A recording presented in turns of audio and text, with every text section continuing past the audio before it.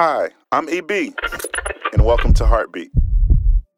Did you know that conflicts can block communion with God? Matthew 5:9 tells us, "Blessed are the peacemakers, for they will be called children of God."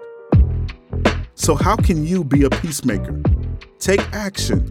If your relationship with your family, friends, or work needs attention, don't wait. Don't sit idly by. Attack the root of the problem. There's a saying that it takes two to fight. If one person makes peace, the other person has no choice but to accept it. So, reconcile. If you're struggling to be the peacemaker, you may need to review your relationships. It doesn't matter how much you pray, read the Bible, or praise God if you don't get along with other people. Let's work for peace to be called children of God. Heartbeat is brought to you by the Salvation Army.